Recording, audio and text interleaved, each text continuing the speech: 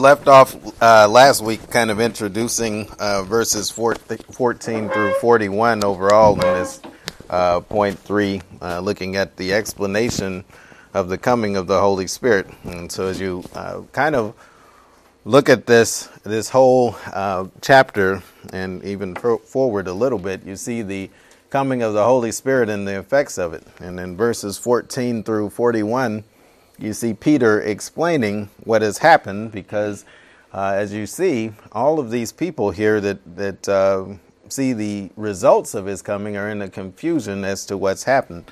And so in verses 14 through 41, we see the explanation given by Peter.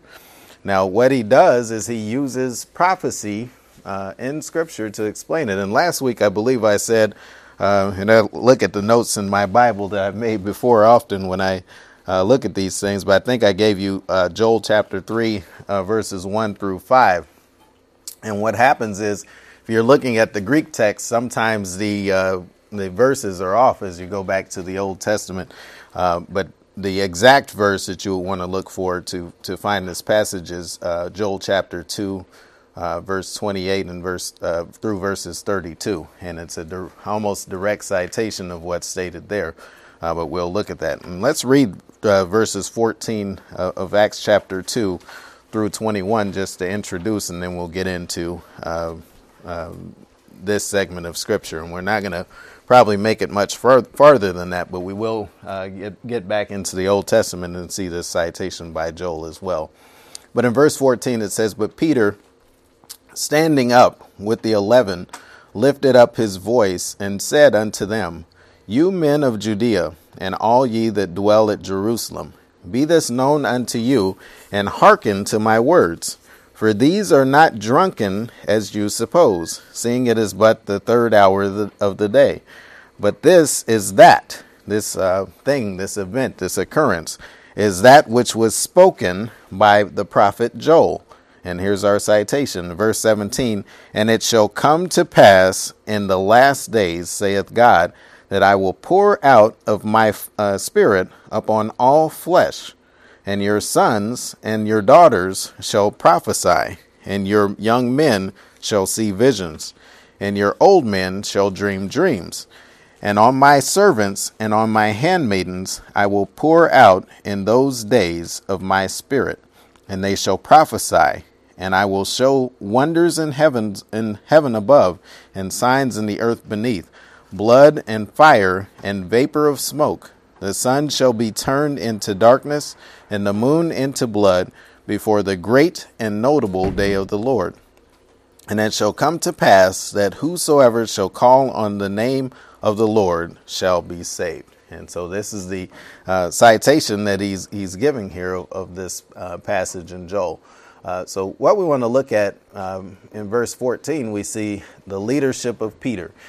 We see this leadership in spite of what we've seen before. Now, if we were to do a character study on Peter, he's kind of like this, up and down, because I think as you look at Peter over the course of Scripture, he's a very expressive and very probably emotional individual. And sometimes when you're an emotional individual, that emotion will override your rationale, right? And so a lot of times he makes claims and assertions, and he's not quite able to keep or live up to what he said. Now, remember what he said in the Gospels. "Though all of these would forsake you, I would never forsake you." And I think in his mind's eye, he really meant that in that moment, right? He really meant to carry it out. And I think it's even validated by the fact that when they came to take the Lord, what did he do? He chopped off that guy's ear like it was. So he really intended to never forsake the Lord. However, what did the Lord tell him before? Satan has desired to have you so that he might sift you like wheat. Satan's moment of temptation didn't necessarily come in that garden. And I think Peter was able to pass that test with flying colors. Satan's moment came when that little girl was saying, "Hey, you were one of them. You were with them." And he denied him 3 times, just as the Lord predicted. And so what you see here is Peter throughout the Gospels and prior to the coming of the Holy Spirit was just up and down, up and down. But after that, you see someone here that as he stands and speaks, and then validated in the coming chapters after, he is confident and bold to go on speaking. And so the start of it is here in verse 14. So we'll look at this. Let's bow in a word of prayer and we'll get started. Father, we're grateful for this day, grateful for the grace that you've provided to us. Grateful that we can, just like Peter, be up and down when we're acting out of our flesh. We can be hot and cold. We can be ones that are meaning to do well and have the heart to do and to serve you, and not necessarily able to accomplish it because we're trying to accomplish it out of our own strength. But it is when we're grounded in who we are in Christ and allowing the Holy Spirit to take up our battles and understanding that the battle overall is already won. And it is only for us to walk in the truth of who we are in reality in Christ.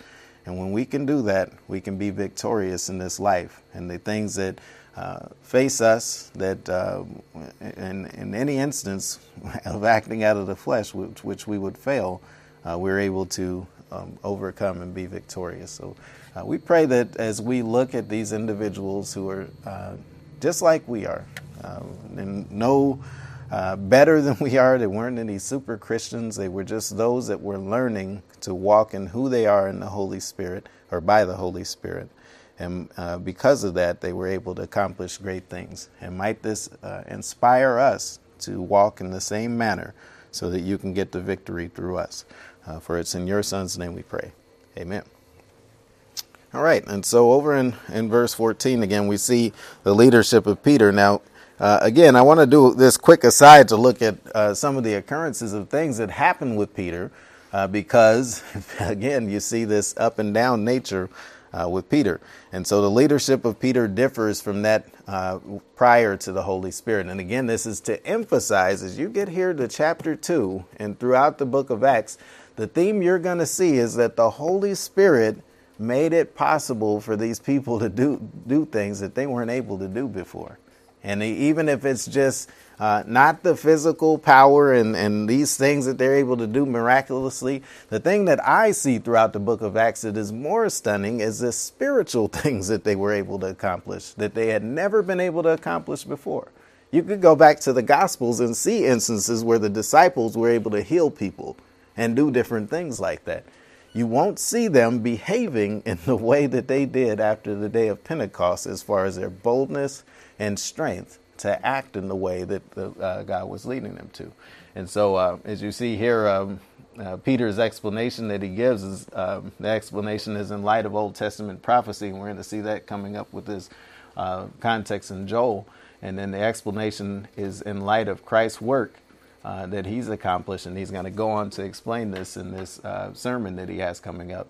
And then the explanation is, in summary, is to lead to action.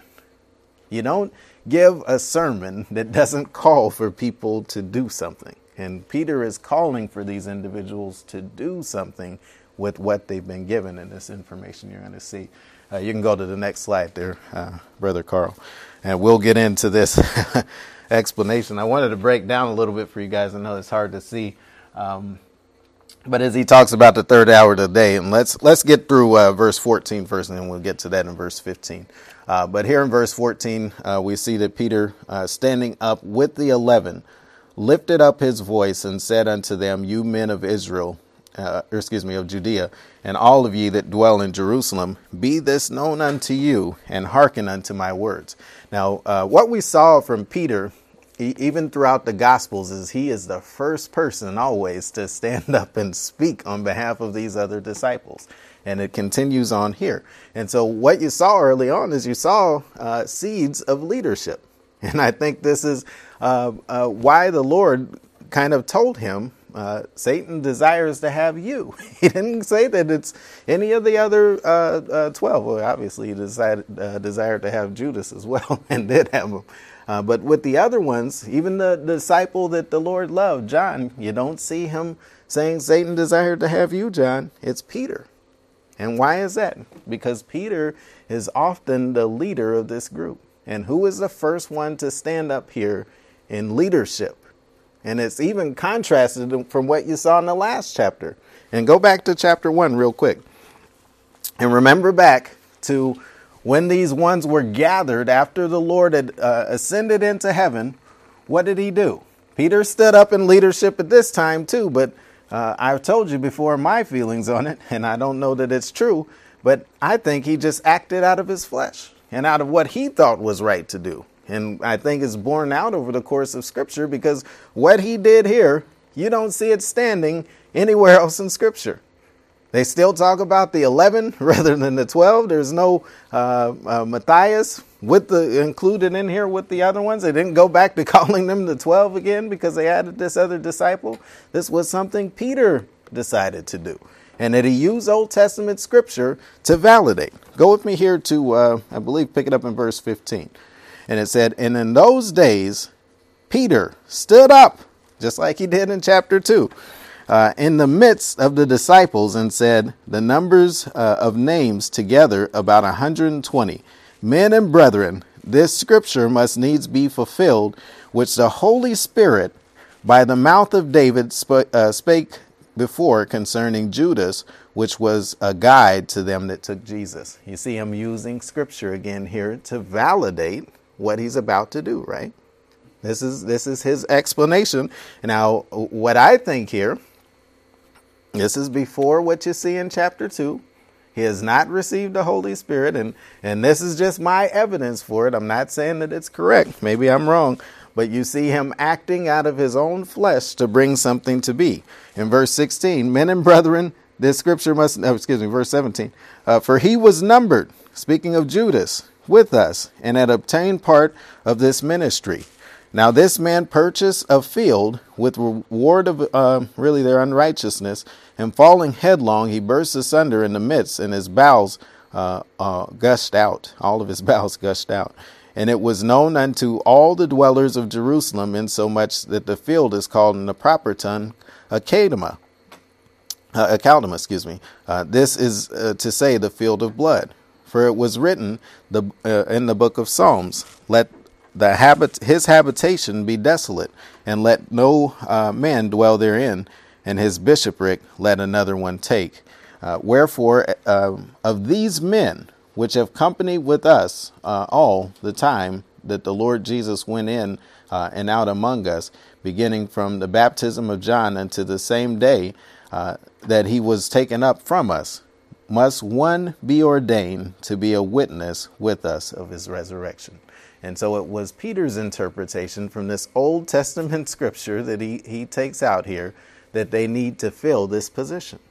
Now, again, I give you evidence and gave you evidence as we were coming through here before, that this is not necessarily the leading of the Holy Spirit. What was one of the things that I said would cause you to think that? They gambled on who the person should be. They drew straws. If the Holy Spirit or if God were involved in this and leading you to do this, do you need to have it happen by chance that this individual is the one that should be picked? I don't know. Again, not saying that it's perfectly true, but it leaves you to wonder. And then with Matthias, you just don't see him throughout Scripture as one that's being active with this. A lot of people believe, and I've heard a lot of good teachers, the great teachers say, that they thought Paul was the one, and that's the one that God had selected rather than him. I wouldn't go that far. I'm not sure who was the person, nor if that position needed to be filled. But what you see is Peter standing up here to say something that I don't necessarily think was led by the Holy Spirit. I think it was led by his own actions.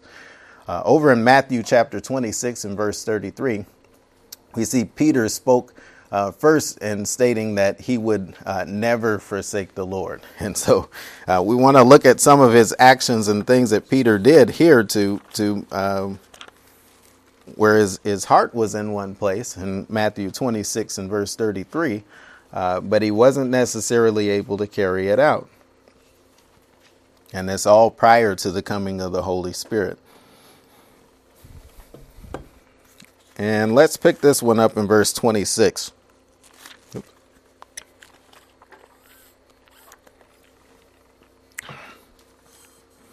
And it says there, And as they were eating, Jesus took bread and blessed it and brake it and gave it to the disciples and said, take, eat. This is my body. And he took the cup and gave thanks and gave it to them, saying, drink ye all of it.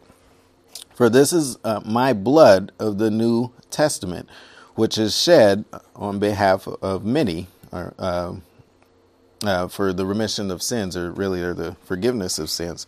Verse 29, but I say unto you, I will not drink henceforth of the fruit of the vine until the day when I drink it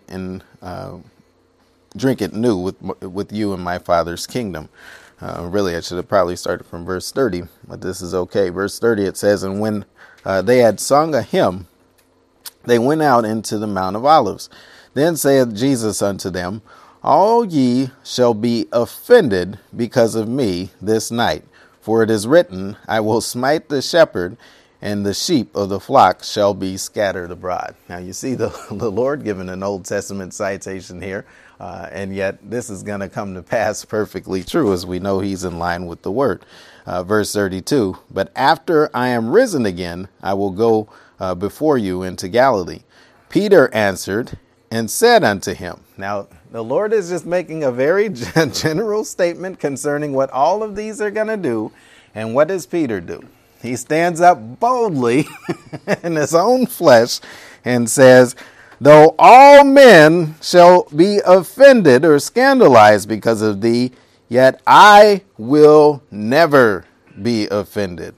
And Jesus said unto him, verily I say unto thee, that this night before the cock crow, thou shalt deny me thrice. And Peter said unto him, though I should die. And so here you would think the Lord just told you this is going to happen, right? Maybe you're right. Okay, maybe I should reconsider what I'm thinking. No, he doubles down in verse 35 and says, though I should die with thee, yet I will not deny thee. Likewise also said all of the disciples. And so you see Peter here, very bold to say, and again, I think he fully intended. We can say things a lot of times, and we do, right? Before the moment comes, somebody broke in my house, I would do such and such a thing to them. And then someone breaks in the house, and you're hiding in the corner somewhere, right? This can happen. We, in our minds, and back to that word imaginations, there's a lot of things you can concoct in your mind that you think you would do, but when the time comes, you're not necessarily ready. And I think this is what happened with Peter. He was fully intending on his mind. And I think even further than that, he by action showed that he was ready again in that garden.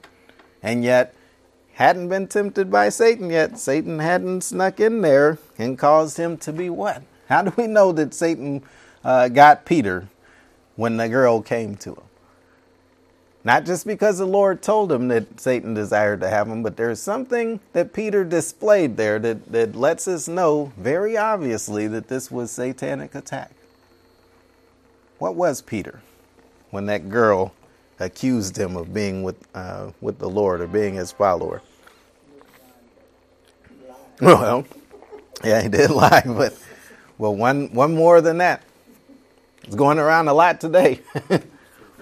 Fearful. And so we see Scripture says God has not given us a spirit of fear, so this could not have been of God. This was of Satan. And Satan caused him to be fearful of the situation. Over in Matthew 17 and verse 4, we see that Peter spoke first in stating what would happen or what should happen on the Mount of Transfiguration. And so we see Peter jumping forward again when no one had asked him to say anything. He should have just sat there and been in awe of what he was seeing transpire and been thankful for the fact that he was allowed to see such a thing uncover right before him. But Peter couldn't hold it in. He had to speak. He had to say something, even when his statement wasn't warranted. And so pick it up in verse 1 of chapter 17 of Matthew. It says, and after 6 days, Jesus taketh Peter, James, and John, his brother, and bringeth them up into a high mountain apart, and was transfigured before them. and his face did shine as the sun, and his raiment as white as the light. And this going back to our sermon we did on light there a couple weeks ago. Here you see the physical manifestation of that light and glory that comes from God. What did we have our word for transfigured here? It's really our word for metamorphosis. And so what was really inside of the Lord showed on the outside, and you saw it as glory in the form of light. And it was it must have been an amazing and beautiful sight, because Peter couldn't keep his mouth closed. In verse 3 it says, "And behold, there appeared unto him Moses and Elias, which is Elijah, talking with him. Then answered Peter." And so here, answering really to the situation. No one asked him a question and said, "Hey, Peter, what do you think about what's going on here and what you think should happen?" Peter's just going to volunteer this information, and said unto Jesus, "Lord, it is good for us to be here. If thou wilt, let us make here 3 tabernacles, one for thee, one for Moses, and one for Elias." And while he yet spake, behold, a bright cloud overshadowed them. And behold, a voice out of the cloud, which said, "This is my beloved Son, in whom I am well pleased. Hear ye him." In other words, Peter, enjoy the moment, enjoy the glory of what you're seeing. Now is not the time for you to speak. And I believe someone put it well the other day. What Peter is seeing here is the kingdom coming to the earth. And he's seeing the opportunity to start establishing this thing right now. And he's ready to go. But now is not the time. And so, again, you see Peter willing to stand up and speak out. And yet at a time when it wasn't necessary. Over in John chapter 21 and verse 3. And as you're turning there, note here in Matthew 17:4. We saw James and John also there, and these 3 were always with the Lord when he would go into these different places. And yet Peter was the one that continuously is seen as speaking out on behalf of the others. But over in John chapter 21 and verse 3, you see Peter again using his leadership. And where he desires to go, it looks like the other disciples follow, and here they followed him as well. But in verse 1 of chapter 21, it says, "After these things," and speaking of the events of the Lord's crucifixion, Jesus showed himself again to the, this is after his resurrection, again to the disciples at the Sea of Tiberias. On this wise showed he himself. There were together Simon Peter and Thomas called Didymus, and Nathanael of Cana in Galilee, and the sons of Zebedee, that's James and John, and 2 other of his disciples. Simon saith unto them, "I go fishing." They say unto him, "We also go with thee." They went forth and entered into the ship immediately, and that night they caught nothing. And so here you can see the Lord is resurrected, and yet they are going back to what they do and to this life of fishing. And I don't think the idea here is that we're just going out for a fish today because it seems like a good day to do so. This was Peter's habitation, or his not habitation, his living place, his work. Occupation. That's the word I was looking for. Thank you, Brother Don. This was his occupation. This is what he did. And did it quite well, honestly, from a lot of what we see in Scripture. And so he's saying, we're going back to this. And guess what? The sons of Zebedee, who did it with him before, followed him, along with 2 other of the disciples. And so you see Peter, again, speaking in action and being followed by his leadership there in verse 21. Now, we touched on, chapter 21. We touched on Acts 1:16 and how Peter spoke of the filling of Judas's position, so we won't go to that. But we also see in Acts chapter 1 and verse 6 that Peter was one of the disciples speaking up for the restoration of the kingdom. So go back with me to Acts chapter 1 and verse 6.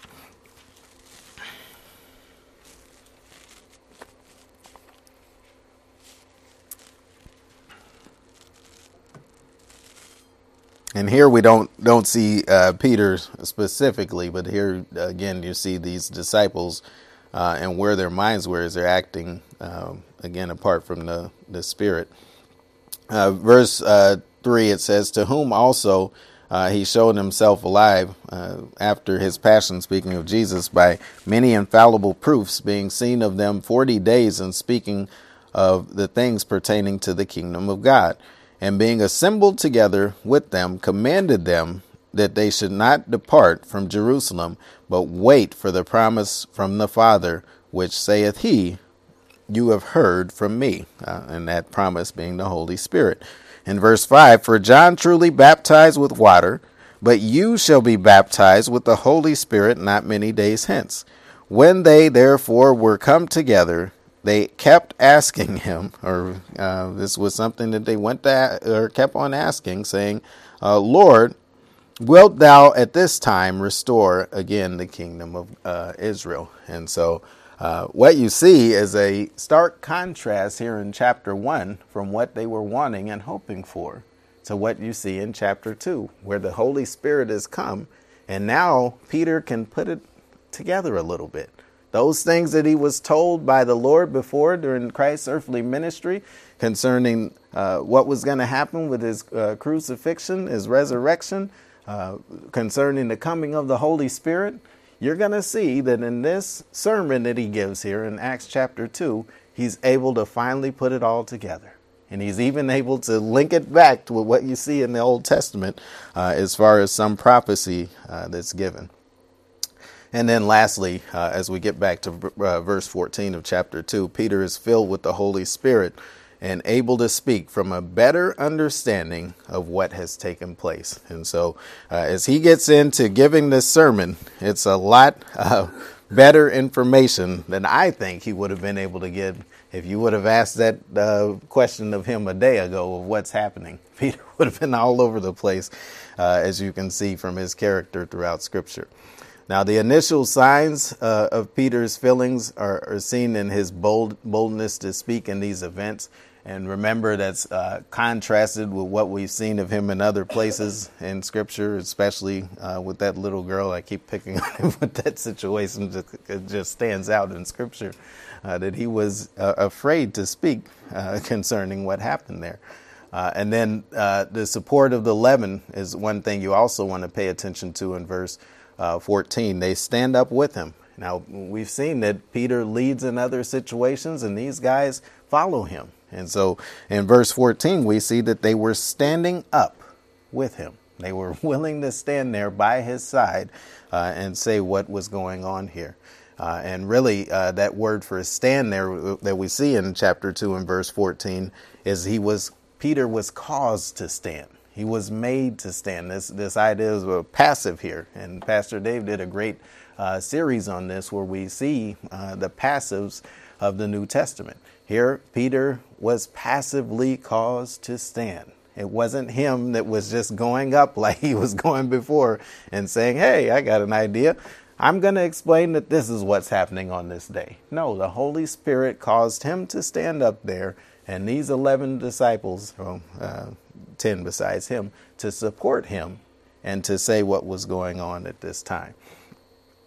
And another interesting note that we see here is they were this idea of they were together and having a unity in this idea of standing up together.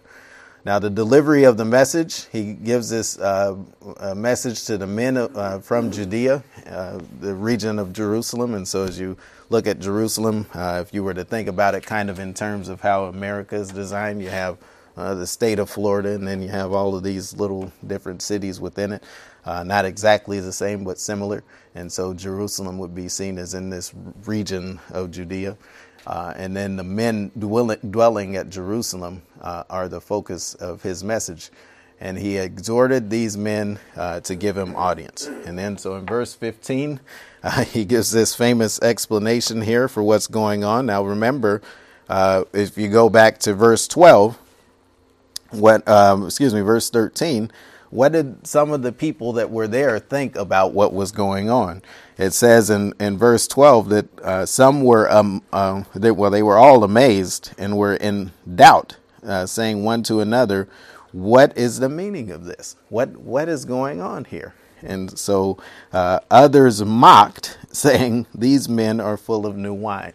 And so this is the basis for why Peter gives this first address. And so in verse 15, he says, for these men are not drunken, as you suppose, seeing it is but the third hour of the day. Now, third hour of the day means something a little different to us than it does as you look at Israel. And so that's why I have this, if you guys can see this, you have a clock here. And so in the black, you're going to see what our clock looks like, right? 12, 1, 2, 3. But the third hour of the day, or the hours of the day, are based on when first light arises as you look at Jerusalem or at Israel. And so third hour of the day would be compared to our 9 o'clock. And so it's still early in the morning, but the third hour approximately after dawn comes is what we're looking at. Not you, Brother Don, but Don, D-A-W-N. And so you have this here. And so either way you look at it, if we were looking at it as 3 in the morning, it might be a little more suitable in American time, right? People party and they're out that late drinking still, I guess. But as you're looking at it with regard to them, this would have been 9 o'clock in the morning. And you're thinking that these men have been out on a bender, I suppose, from last night. And he's saying, no, this is not the case.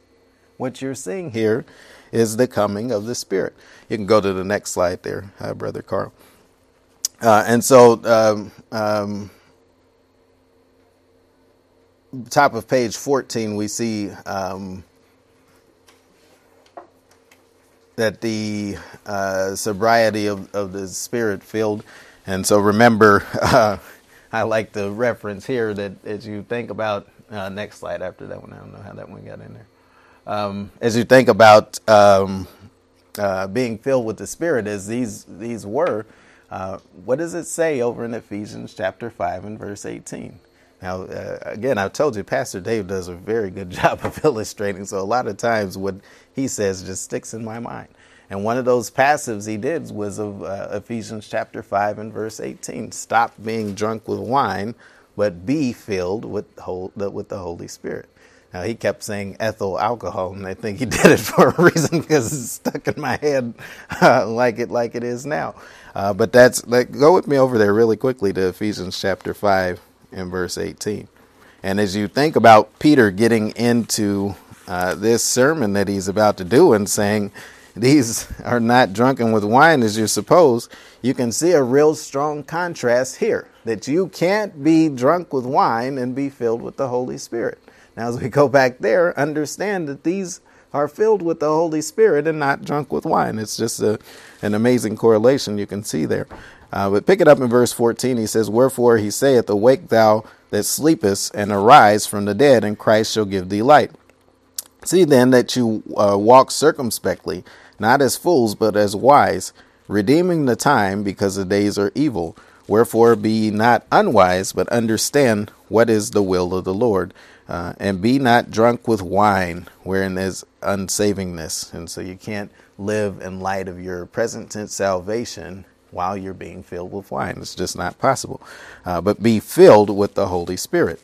Now, this filling is a different filling, I want to note, than what they had here in verse 2, or chapter 2. And we pointed that out as we were coming through. But plerao is what you see over there.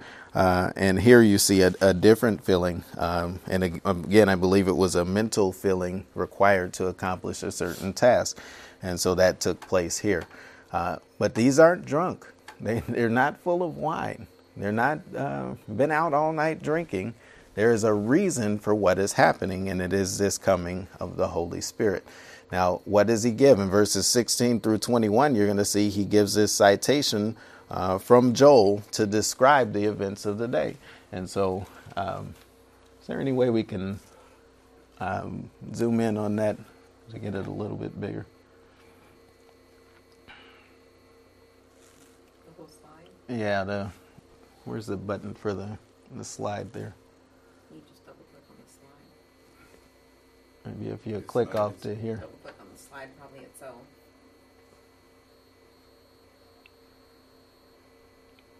This one to the left here. Try to double click on. Slideshow, but probably You may have to just do a. maximize the screen, upper right hand corner, and then Do a control and then shift it up. you might be able to. That didn't max. I'm sorry. Oops. No, the 3 dots. You should be able to do it. To magnify and large, yeah.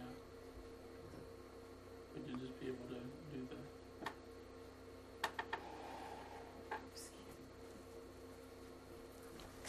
Well, anyways, the Old Testament citation comes from Joel chapter 2 and verse 28 through verse 32, and you can kind of, as you're reading, as I read along here in Acts, you can compare to what you see here with the Old Testament citation, or we could just go to Joel. Let's do that. Turn with me over to Joel as they're working on that, and we can see if we'll get it together. But Joel chapter 2.